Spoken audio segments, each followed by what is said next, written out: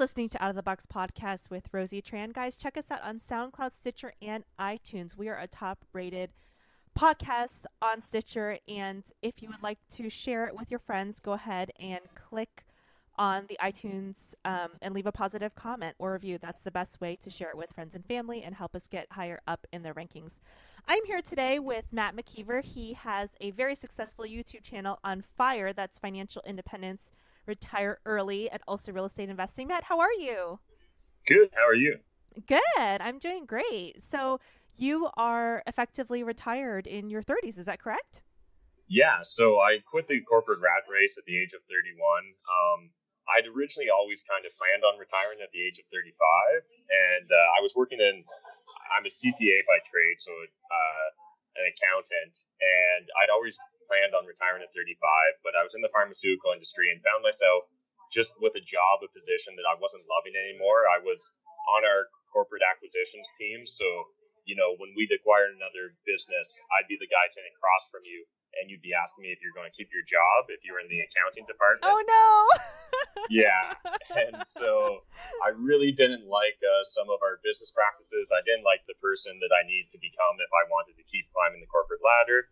And then, funnily enough, I found myself on the opposite side of the table when our company got acquired. Oh, my gosh. And so it was one of those moments where it was kind of like, don't bullshit a bullshitter. And I decided to resign and just retire early because I built up this real estate portfolio and it was providing me enough passive income that I no longer needed T4 or W2 income. I no longer needed active employment income to survive. So, yeah, I kind of just dropped out. I kind of joke that I jumped out of the plane without fully building my parachute, but I had the instructions. So I knew you did it on the way down. Be okay. Yes, exactly. Well, that's great. Now, I love the FIRE community, and I've had several guests from the FIRE community on the podcast, and I am also myself actively involved in investing, and I've done crypto investing, and also real estate investing. And how did you get started? Because, most people, I felt the fear. My family did not invest growing up. I came from a middle-class family. And my parents always felt that investing was very risky and they were very scared. And a lot of my friends had similar parents who had that viewpoint. And I just kind of felt the fear and got over it, because I kept reading all these books that said, if you start when you're 20, it doesn't matter how much you save, you'll be a millionaire because of compound interest. So I just jumped in. But, a lot of people, they get analysis paralysis where they just read and read and read and read about investing and they never take action. And, that's a common theme I've heard of. So what instigated you to start investing at such a young age? Yeah, absolutely. So in university, a friend introduced me. Actually, his dad introduced him to the book and kind of forced it upon both of us, Rich Dad, Poor Dad. Mm-hmm. And so I grew up middle class, similar to yourself. I grew up on a farm. So, we didn't have a lot of resources at our disposal. We were kind of land rich, but cash poor. And so my parents were never invested, right? Like their version of investing is just holding money in a bank account. Sounds like my mom. Yes, which to me is crazy. It's not the right choice for most people. Under extreme circumstances, it may make sense, but for the average person that's trying to grow their net worth and say retire early, that's a terrible strategy. And so thankfully, I kind of had a bit of a rich dad with this friend's father who pushed this book on me. And Rich Dad, Poor Dad, like a lot of real estate investors, that was my gateway drug. That's what opened my eyes to everything. And then I just binged a ton of books in my fourth year at university on personal finances. And from that moment, I was hooked. The idea that I could create passive income or semi-passive income through cash flowing rental properties.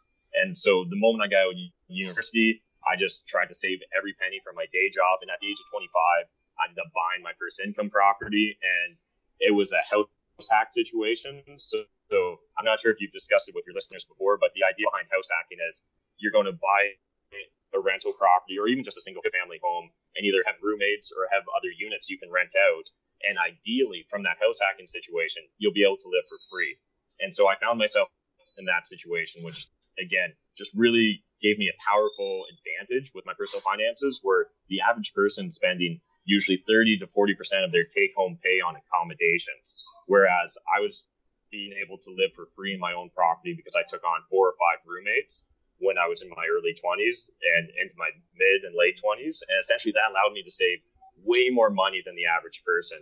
And then again, I would just save up that money, have it snowball, and then go buy another income property. But I completely understand your perspective or your experience with, the analysis paralysis and the indecision. And I definitely suffered from that. I probably could have bought my property a year or two earlier, except for the fact that my parents were telling me I was crazy. This was, they still, to this day, when I tell them I'm buying another property, they just look at me and say, why do you want to do that to yourself? You had a good job, Because their dream for me was to get the corner office and the white collar job. And I think we have the same parents. I think we have the same parents.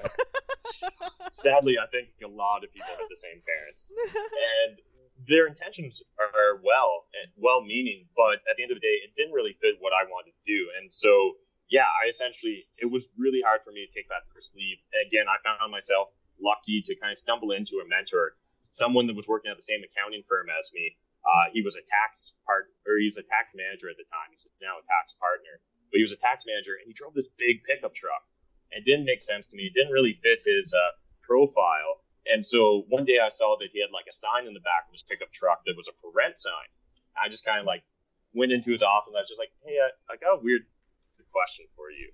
He was like, sure, shoot, what is it? I think it was going to be some sort of complicated tax question. And instead I'm like, I couldn't help but notice you drive a pickup truck when no one else in our office drives a pickup truck.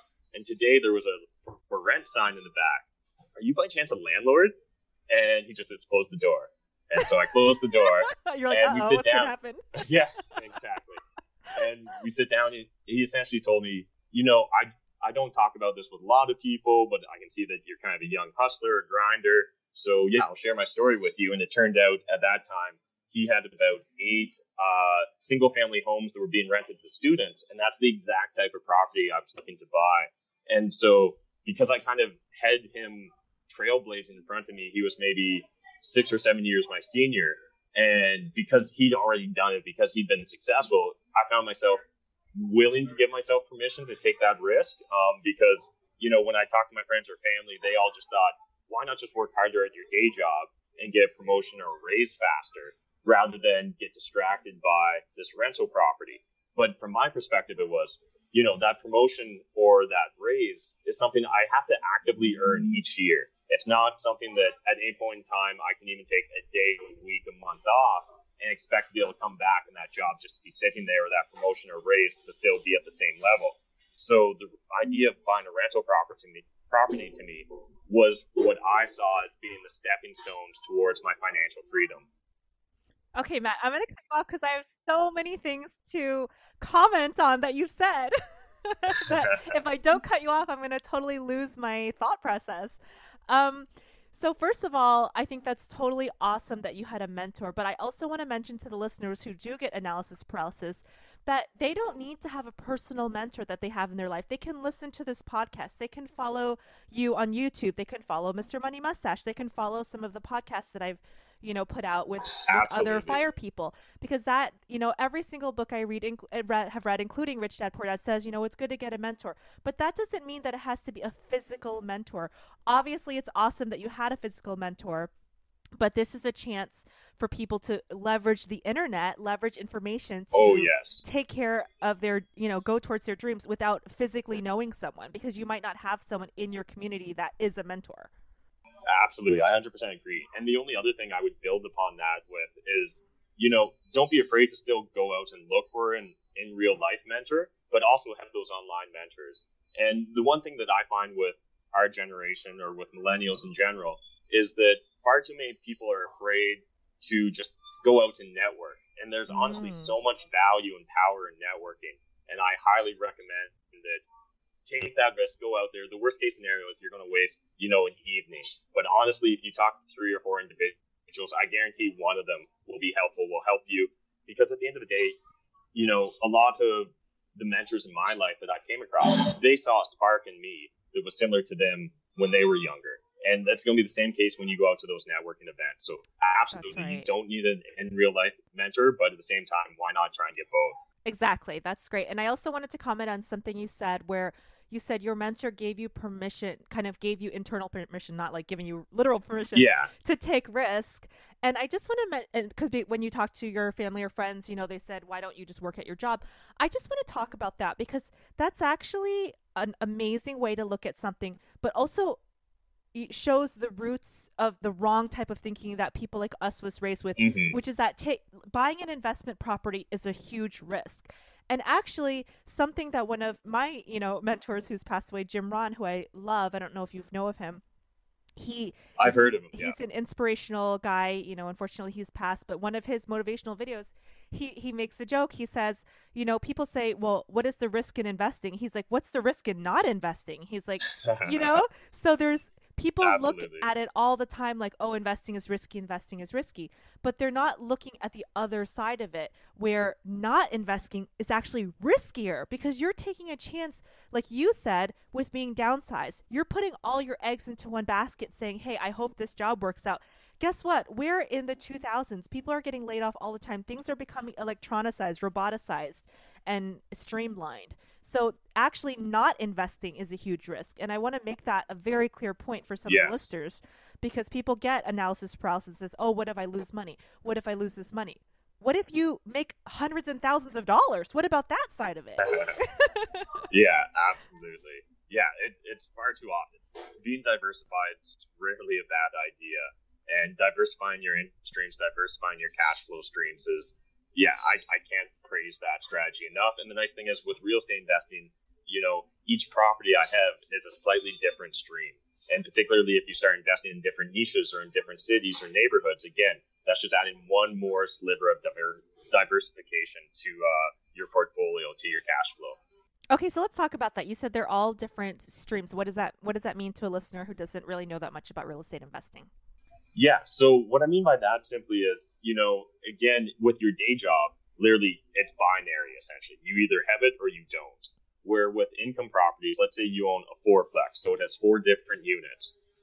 If one of your tenants moves out, you still have 3 other tenants that are paying you every month. Or if you have one tenant that stops paying you and you're going through an eviction process, you still have 3 other tenants that are helping you carry the property, helping you carry the mortgage. So it's less of a binary thing there. So each individual tenant that you have is one more revenue stream. It's one more cash flow center for you. So for example, between myself and my business partners, I think I'm at about 80 individuals cutting you a check every month. And that's so awesome. A lot of people think that, real estate investing is really risky. What if they don't pay you? But realistically, what are the odds that all 80 people are going to stop paying me on the same month?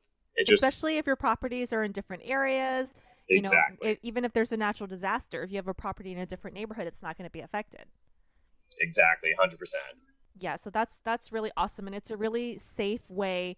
A lot of people think investing is so risky, but just like Robert Kiyosaki says, you can take calculated risk where, you're taking a risk, but you're also making sure that you're protected. And like building upon that too, by having something else invested, it actually lets you take more calculated risks in your day job too. So if a person doesn't want to retire early, like maybe you love your day job, but why not just be in a position, some people refer to it as FU money or whatever you want to call it. But the idea, like I found myself, once I built up a bit of a real estate portfolio and knew, you know what, I'm never going to starve to death again. And mind you, I live in Canada. We have good social services, so that was probably never going to happen. But once hashtag shade on the U.S. And so, once you have a few of those income properties and they're working well for you, it then actually gives you more power in your day job. I found myself more willing to negotiate. So, about 6 months before I ended up leaving my day job, once we were acquired, and this actually kind of refers back to a previous guest you had, Financial Samurai, talked about it, but I was able to leverage the fact that I had cash flow from my rental properties and negotiate a better retention bonus for myself, because I knew that there was a good chance they were going to downsize our operations in London, Ontario. So I was able to come in and actually get about double the retention bonus I otherwise would have. And it was only because of the fact that I had a real estate portfolio backing me, that I felt comfortable risking it. Whereas the same, like my coworkers and other VPs and stuff at the company, they were too focused on a mindset of scarcity. They were shaking in their boots. They were too worried. they were just like, yes, sir, no, sir, that sort of situation, because they didn't have any power. So they were scrambling, they were sending out the resume to everyone. They were taking any job interview they could. And meanwhile, they were being overworked, because that's often what happens when you get acquired, that they're going to demand more and more work from you simply in the hopes that you get to keep your job. Whereas, again, I found myself in a position where I found myself, at least whether right or wrong, I felt like I had more power, because I knew the fact that I didn't have to have that day job. So even for the people that aren't focused on retiring early, like, if you love your job, that's awesome. But I still don't think that the idea of investing is a bad idea for you. I still think that you can reap all sorts of benefits from that. I think that's a great point. And you're coming, like you said, you mentioned scarcity. You're coming from a viewpoint of abundance. You're coming from a viewpoint of value. You bring value. You don't need to be desperate to keep your job. You have other things going on, and it really gives you strength in the situation. Yeah, 100%. And again, it's just one of those things that a lot of individuals, our parents' generation, it was a different playing field for them. And I completely sympathize with their perspective. But the idea of working for a company for 30, 40, 50 years plus, unless it's, a government institution, it's highly unlikely these days. And so it's natural for a lot of people to have gaps in their employment, and different situations rise up, whether it's, their own personal situation that led to it, or the corporate situation led to it. But just having something to help you smooth your income year over year by investing. And again, it doesn't have to be real estate investing. It could be investing in stocks, ETFs.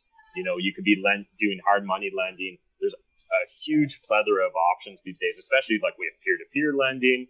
There's so many opportunities, and it's just a matter of figuring out what niche works for you, what do you find engaging, and what will work with your long-term plan.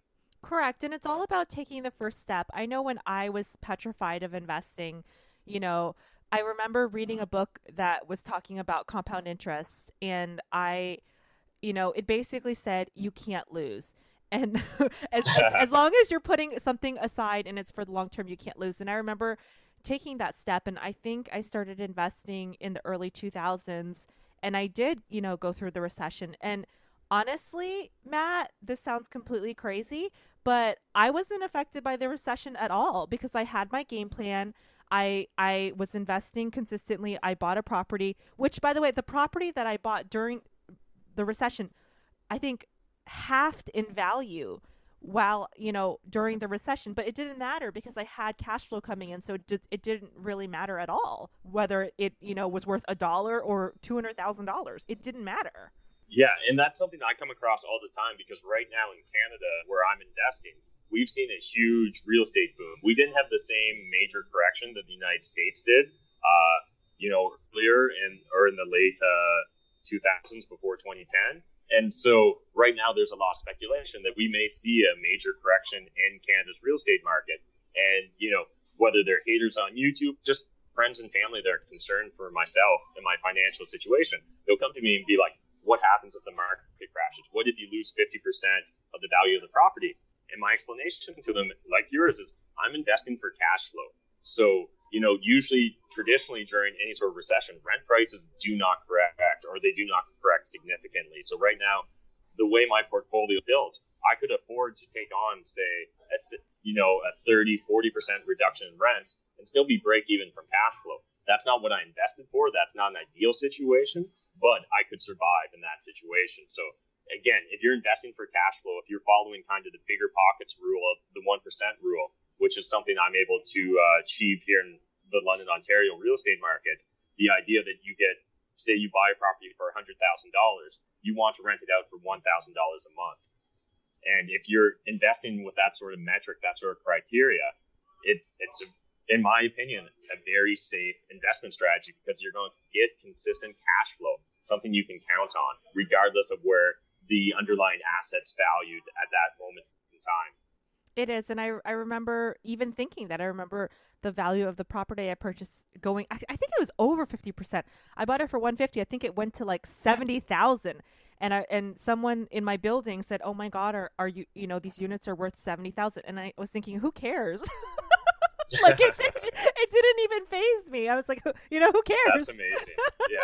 Hats off to you. It would faze me a little, I'd be lying, but at the end of the day, yeah, if you got that cash flow, that's what really matters. And also, like you mentioned earlier, there's a lot of different strategies. House hacking. You talked about house hacking having no expenses. You can also end up house hacking, and have cash flow from house hacking so that you're living free and getting some small cash flow. Yeah, We were doing Airbnb, So, yeah, and Airbnb, when I first started investing in real estate, that wasn't even here in Canada, and now it's becoming a major component for a lot of real estate investors, particularly smaller landlords, simply because the returns you can get on Airbnb are fantastic. And same for an individual that's renting. Depending on the exact rental lease you have in place, you may be able to rent out your place or sublet aspects of it. So we also have what's called rent hacking. So even if you're not in a position today, whether it's because of lifestyle or your finances to buy a place, there still may be opportunities where you can live for free by rent hacking or subletting or Airbnb out an aspect of your unit. Again, you obviously depends on your exact lease and the rules in your state or province, but there's a lot of opportunities out there for individuals to lower their personal overhead. And honestly, at the end of the day, if you want to increase your financial situation, you need to do what we call grow the gap. You either need to increase your income, decrease your expenses, or ideally do both at the same time. correct. And I think that rent hacking is a great idea for someone who doesn't have the money. It's essentially getting a roommate or renting out a room as an Airbnb or renting out part of the space as an Airbnb. There's so Yeah. many options out there now. And I really think that, you know, if you're not taking advantage of what's out there, you're missing out because the internet revolution has really leveled the playing field. We hear a lot, I don't know about in Canada, but we hear a lot in the United States about income inequality, income inequality, income inequality. Hmm. And I do think that it's an awful issue and that but I do think that there's many things that have leveled the playing field. Hey, instead of staying in a hotel and giving Paris Hilton's family hundreds of thousands of dollars, you can rent out a room for sometimes 100, 200 a night in your own home and act as a hotel and kind of take some of that income towards yourself instead of a giant corporation. So there's definitely a lot of ways to get income through real estate and other investing. Do you do other forms of investing other than real estate? Yeah. So another component of my investing is because of my personal background. I was a financial controller for a publicly traded company. I do invest directly into equities. It's not something that I would recommend for everyone.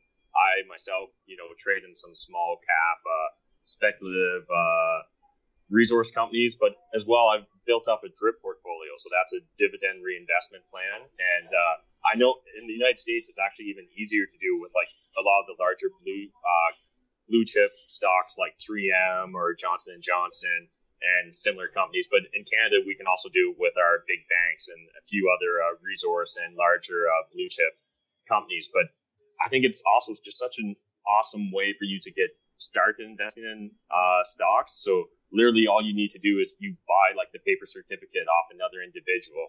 And there's internet forums and boards like drip.org or dripinvesting.org and other websites you can check out.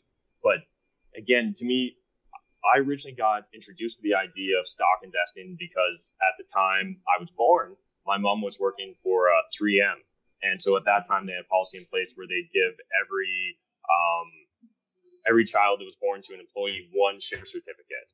And that kind of opened my idea to the ability of, having these dividends come in every quarter, or if it's, a REIT here in Canada, it might be every month.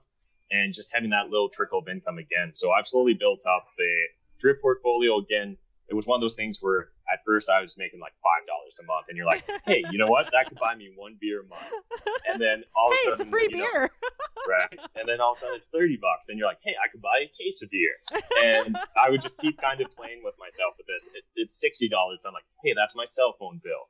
And just this idea of being able to replace some of those expenses with dividends, they're coming in either monthly or quarterly, again, was very similar to the idea of cash flow from a rental property to me. But the nice thing was, because I'm mainly investing in blue chips with my drip portfolio, I don't have to necessarily watch it the same way, and I don't need to be involved the same way as I do with my real estate portfolio. Because at the end of the day, depending on the class of neighborhood you're investing in and the type of investment you have with real estate, it can definitely be a much more hands-on version of passive income than, say, an ETF or dividends. Now, I'm glad you mentioned that you wouldn't recommend this portfolio for everyone because this is a good time for me to tell the listeners that I am currently not a licensed financial advisor and this podcast is for entertainment purposes only. This is not financial advice. Disclaimer, disclaimer, disclaimer, hashtag disclaimer. Exactly. Yeah, and I definitely find myself doing that a lot too, just because of my CPA license. I'm not giving anyone financial advice. It's simply my experience. And at the end of the day, each individual's Correct. experience is going to be very unique to them. And so there's not a cookie cutter, one size fits all model, but there's a lot of opportunities for all of us. It's just a matter of finding what works for you. Correct. And listeners, if you want to, then I would um, advise talking to a certified financial planner or licensed financial professional in your area for your specific situation, because this is currently for entertainment purposes only. Okay, so you get your place and it starts snowballing. Now the snowball effect is kind of like compound interest, but I would say, on the real estate side. What was your experience getting into it, and what were some of the trials and tribulations that you got, faced with, other than, the typical negative naysayers? Yeah, so the first three income properties I bought one a year each year, and essentially because I kept my lifestyle low, I was just saving up as much money as possible, and I'd go buy the next student rental property. And so what ended up happening was once I'd hit my fourth or fifth mortgage, the banks here in Canada have some lending restrictions, which make it much more difficult in order to say get your next mortgage after that. So I found myself being much more. It was becoming more and more difficult because I needed to save up more and more down payment and be able to prove more and more liquid assets in order to satisfy the bank so I could get that next mortgage. But So I ended up I do want to stop you really quick and mention that you did use the bank. You didn't buy these properties in cash, and that's a form of leverage which helped you accelerate yes. your portfolio. Yes, and so that's a question I get all the time is a lot of people are raised to think that all debt is bad debt, and that's not true. Debt that's earning you income, debt that's earning you more income than it's costing you is good debt. Debt that's getting you an education that will result in a higher paying job, that can be good debt. But consumer debt, consumable Shopping, debt, yeah, credit all cards that for stuff. going out to eat, stuff like that. Yeah. Exactly. That's bad debt. That's the debt you want to avoid. Whereas with real estate investing, most of us probably wouldn't be real estate investors if we had to buy our properties outright in cash. It's the power of leverage that lets us scale our actions and really increase our return on investment, and particularly our cash on cash return.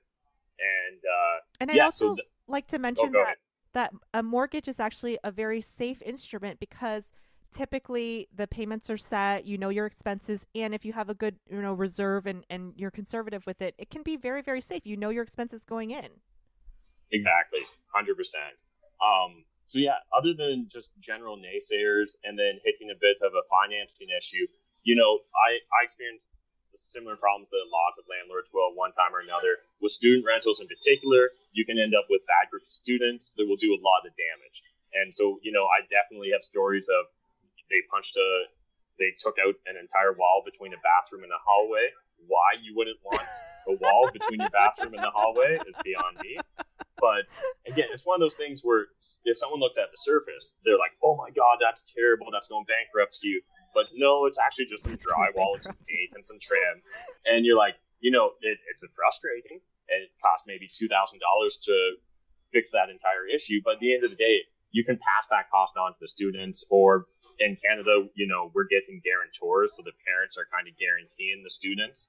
And we're able to go after the parents if we have to in order to try and be made whole. And so in that case, I think we maybe had $2,000 in damage, and we were able to recoup $1,600 of it. So ideally you'd recoup all of it, but it's just a business expense. And I think one thing a lot of beginner landlords I find make a mistake of is making everything personal. And so it's something I try and remind people all the time is, no one woke up today deciding to screw Matt McKeever over. Worst case, I'm not that important, right? And most people aren't that important, that you don't have someone that's actively waking up to try and destroy you. And so it is important to not take these things personally, to just be logical and rational and try and talk your way through it rather than getting emotional and having emotional outbursts right away. Even though that may feel cathartic in the moment, it's not going to long-term help you or your business. Now, did you have any issues with your age? I'm a young landlord, and I actually have a property manager who's older because I felt that I wasn't getting no respect, Matt. So you have an adorable, you have adorable little baby face. Are people, like, hey, I don't want to pay you. Yeah. So and again, it's one of those things where you can either find a problem with that or you can find an opportunity. And so we really focused on the opportunity. And what that meant was, because we were renting to students, a lot of these students would kind of treat us as peers. So when we'd be showing them the apartment, they would just talk openly with us. And they'd be like, oh man, this would be such a great house to throw a kegger. And you're like, huh. You know what? I'm sorry, your application got denied. That's so weird. So it's one of those things where we're able to figure out a way to, try and use it to our advantage. But you're absolutely right. There would be parents that would be talking down to us simply because they felt like they were the authority figure there, and they would tell us how a property should work, or meanwhile they own zero properties. Exactly. And so again, that can be frustrating at times, but it was one of those things where, I guess this is maybe a bit of a tangent, but one recommendation I would have for people is, and I kind of learned this the hard way, when I was working in public accounting, I was just really open and honest with everyone about what I was doing. I was like, real estate investing is the best idea ever. Like, I don't know why everyone's not doing this. This is awesome. Like, why not make as much money, passively as you can from your day job? But one thing to be aware, if you're sharing this with coworkers, and particularly with, say, your supervisor or your boss or the person that's going to choose that you're negotiating salaries with, they sometimes will hold that against you. And I definitely found myself in that situation where employers, when it come raise time and we're negotiating for a raise, they would say, oh, Matt, you don't really need this raise. You got your real estate. Or just that has nothing to do with how hard I work here. Exactly. And that was definitely something I found frustrating. So one piece of advice I would have for younger individuals that are maybe trying to both build up their passive income and climb the corporate ladder at the same time is just be cognizant of who you share this with. I'm not saying lie at all, but I'm just simply saying you don't have to be an open book either. And Correct. So, then when I moved on to my next job, I was very selective with who I shared that information with. They were only people that were truly confidants of myself. I think being selective is a really, really good idea. Yeah, because you never know. Mr. Money Mustache was on our podcast. I don't know if you're familiar with him. Yes, absolutely.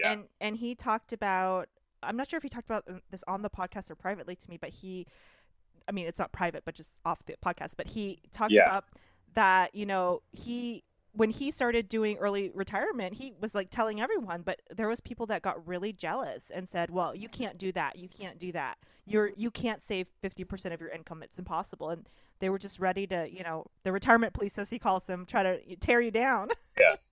Yeah. And because some people will view it as a value judgment, right? That because they're not saving 50%, because they're not going to retire at a young age, they're going to think that because you're doing it, that's inherently a value judgment. And it really isn't. It's simply a prioritization issue, right? For some people, it's more of a priority to get control of their financial lives right away. For others, for whatever reason, it isn't. But yeah, 100% agree. Be very selective with who you share that sort of information. It is. There's a lot of jealousy. It's really weird. They say that money is a tool and it only reflects, your values and other things like that. So that's why a lot of people that win the lottery and get easy money, they lose it right away because they have no concept of how to manage it. Or because or it will reflect their personality. So if you're a jerk without money, when you win the lottery, you have you're more of a jerk, right? So So money, it represents a lot of things to a lot of different people, and so does finance. And so a lot of people will get jealous. I've definitely had mixed reactions from people wanting to emulate to wanting to tear down, and the internet is also a bad place for that because there's definitely a lot of people who will make random comments. But it sounds like you didn't have that much resistance except for the issue with the bank loans. So beyond that was really it. From the age of 25, I had a counter on my cell phone that, like, it was a countdown clock that counted down the days until I was going to reach 35, because that was always my plan to retire. So all my inner circle knew about it. Some of them, kind of thought it was a joke. Others thought it was inspiring and awesome. But I think, circling back to what you were saying, the important thing is, when you're sharing this information and when you're getting feedback on it, is just be really aware of the source of that information. Like, why should you take landlording advice from someone that's never been a landlord, or someone that was only a landlord once and was by accident because, they had a job transfer so they decide to rent out a property that was never bought to be an income property, and yet they decide to convert it because they couldn't sell it for the price they wanted. And so usually I find the people that are being critical about my investment strategies or my personal finance choices, usually they haven't actually done any research. They don't have any experience in that field. And so I think that's just really important. I'm not saying create an echo chamber where it's only yes men around you, but Okay. just be aware of who's telling you what and why they're telling you that, and kind of what's coloring their perspective. Got it. Yeah, I definitely think that's a good point.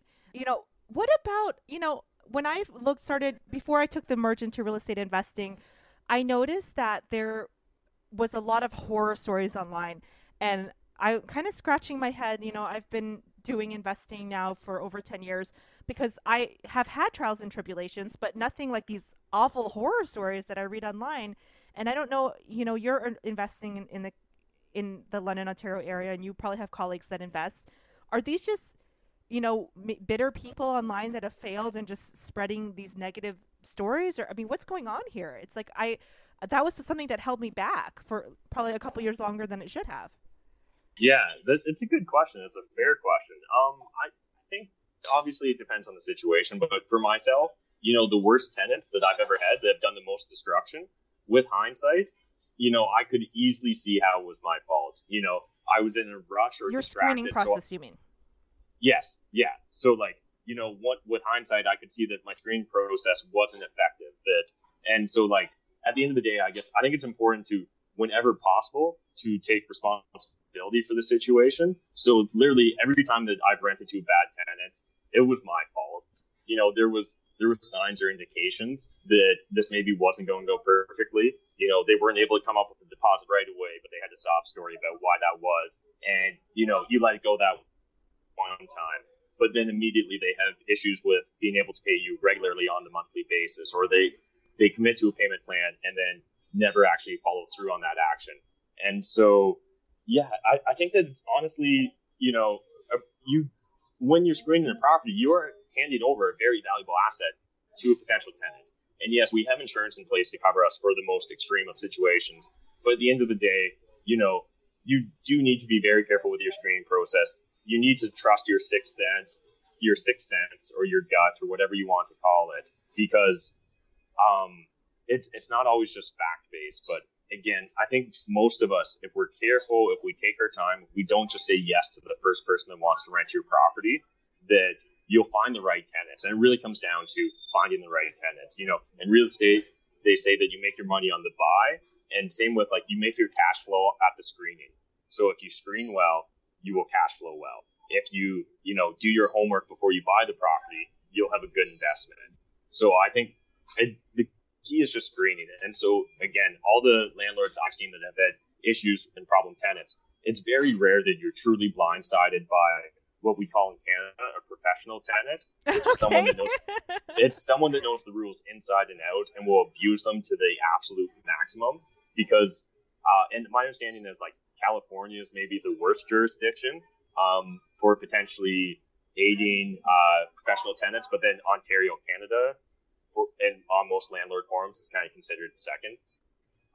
And so the issue there is again, most people aren't waking up to decide to screw you over.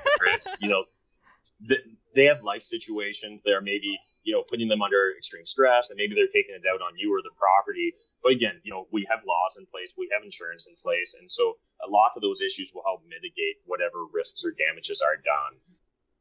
So I've never met a landlord that was bankrupted because of one bad tenant. There may be stories out there that are true about that, but usually it's an unfortunate. It ruins your profit for that year or that month at least, but it's something you can rebound from. So I think that in real estate, as long as you buy right and you're screening right, there's very few truly critical errors that are going to blow you out of the water.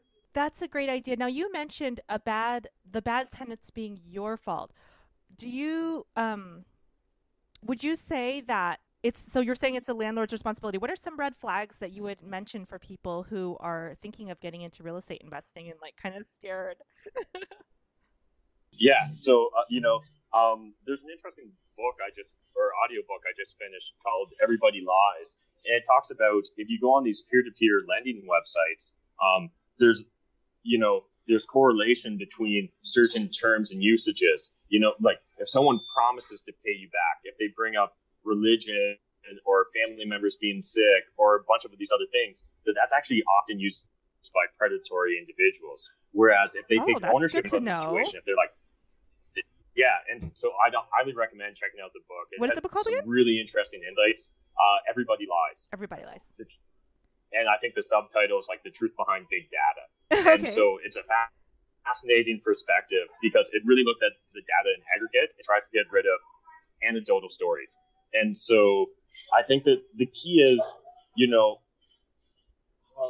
so what are some other red flags for people? I guess if a person if it's traditional in your market for someone to pay first and last month's rent deposit or a damage deposit, if they're not able to do that, if they're not able to comply with what kind of the standard practices are in your market, you should honestly probably keep looking.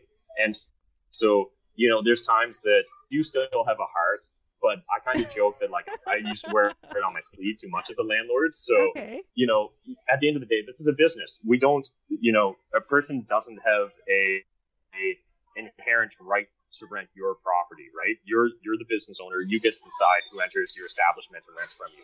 And so it's important to take ownership of the situation. So I think, one of the biggest problems is just not having a large enough pool of candidates to choose from. So making sure that your ads are done really well, have a ton of photos for your ads, have lengthy descriptions. In my market, if you want good tenants don't like to call you on the phone often. They like to text. So have your text number on that Craigslist or that Kijiji ad, or shared with them once you pre-screen them. If it's traditional in your market, do credit checks. Do a credit check. Depending on what sort of information you can request from them. If you're allowed in your market to request, employment information or employment references, and actually call references when they're given to you. I don't know how many landlords will request references and then never call or never follow through on it. And because, the times that I've done it and I found out those references to not be valid, like, you stop immediately. Do not proceed with that tenant. And that's something that's really easy to do. It's a handful of phone calls. If the person that's the reference doesn't answer, leave a voicemail. If you can't get through to them, make it known to the person that provided the reference and just say, hey, I'm really trying to, check your references and it's just not working right now. It sounds kind of similar to actually what you were talking about with your day job before when you were practicing. As a CPA, where you're saying don't come from a scarcity mentality. Yes. It's the same thing here. Hey, don't come from a scarcity mentality. Someone else better will come along. You don't need to be desperate to have someone in there that you're going to get, Mr. Crazy payments, 5 payments a month instead of 1 payment. Yeah, exactly. And it's better to have it go vacant 1 month and get a perfect tenant in than it is to fill it immediately. And so, yeah, exactly. Like you said, a lot of people are very scared of investing. And so the idea of 1 month of not collecting that $1,000 of that $2,000 in rent, and they just think that that's the worst thing possible. So they'll take on anyone just in order to not lose that $1,000 or that $2,000 for the first month.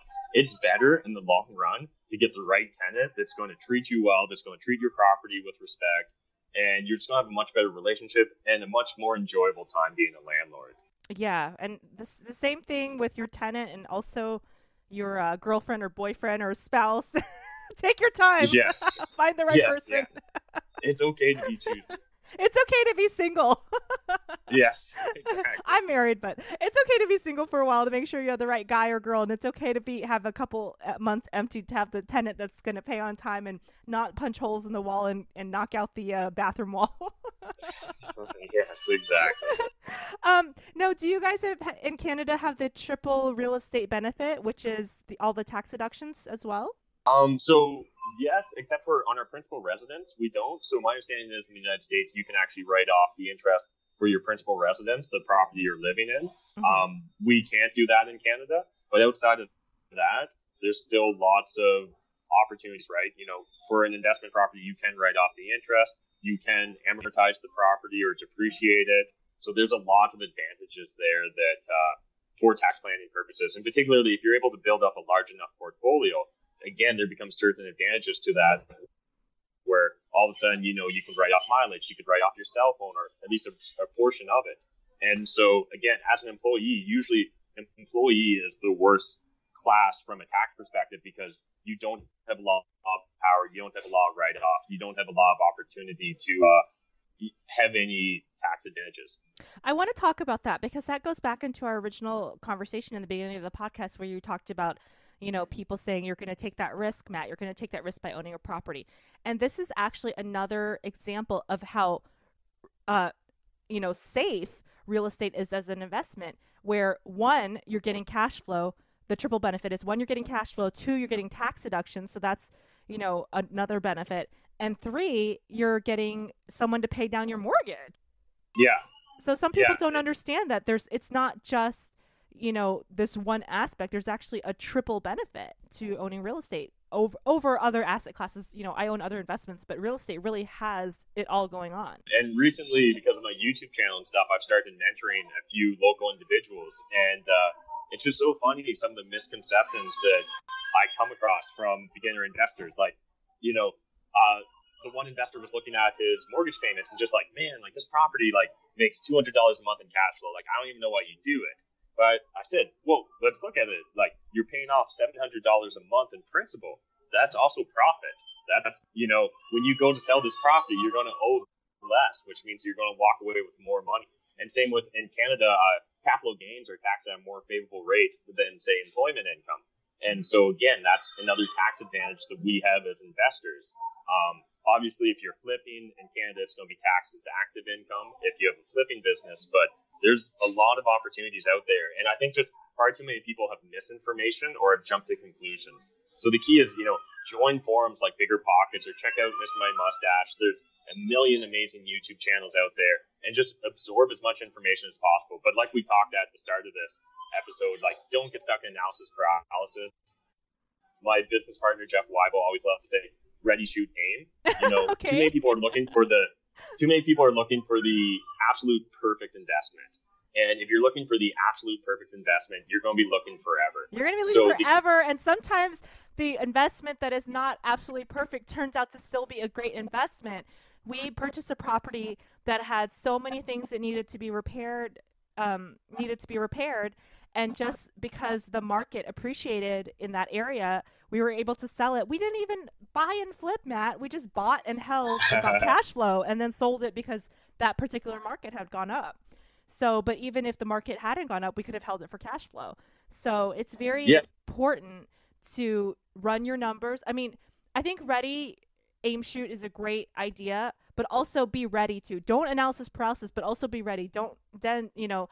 You need to run the numbers. The numbers are so important. And you mentioned something with landlording that I think is great for real estate investing in general, and that's don't take things personal. Don't get emotional. You know, there are properties that I looked at that I absolutely love, but the numbers just didn't work. You know what? I'm not living in this. This is a rental. So if you don't fall in love with something and say, I need to have this or that or whatever, you know, you have to look at it from a business perspective. Yeah, 100% agree. Again, that's an issue that lots of beginner investors get, where they get emotional and they get attached, and you know, it's a perfect house or it's just a beautiful neighborhood, but if the numbers don't work, it's all about the numbers. Yes, it's all about the numbers. All right. So we need to wrap up, but talk a little bit about your YouTube channel and how you got started as a YouTuber so that people can go and check out the channel, subscribe, and get more wonderful information about investing. Yeah, awesome. So yeah, I'd love to have more subscribers. So it's just my name, Matt McKeever. Feel free to Google or YouTube me and you'll find me. But the way I got started investing in YouTubing was actually because of real estate investing. So once I quit my day job, I had a lot more free time. And I didn't really know what to do with that free time. And so I wasted a few months of it and didn't find that overly satisfying. And then I would write these really long emails to my friends. They'd be, and I mean long emails, and I get made fun of this all the time, but like 3,000 or 5,000 word emails to my friends explaining exactly how they could get control of their financial lives within 5 years and quit their job and then come join me and just play. And no one responded to those emails. It turns out that they were too long. And so they're like, Matt, this is boring. Delete. Right, yes, exactly. TLDR.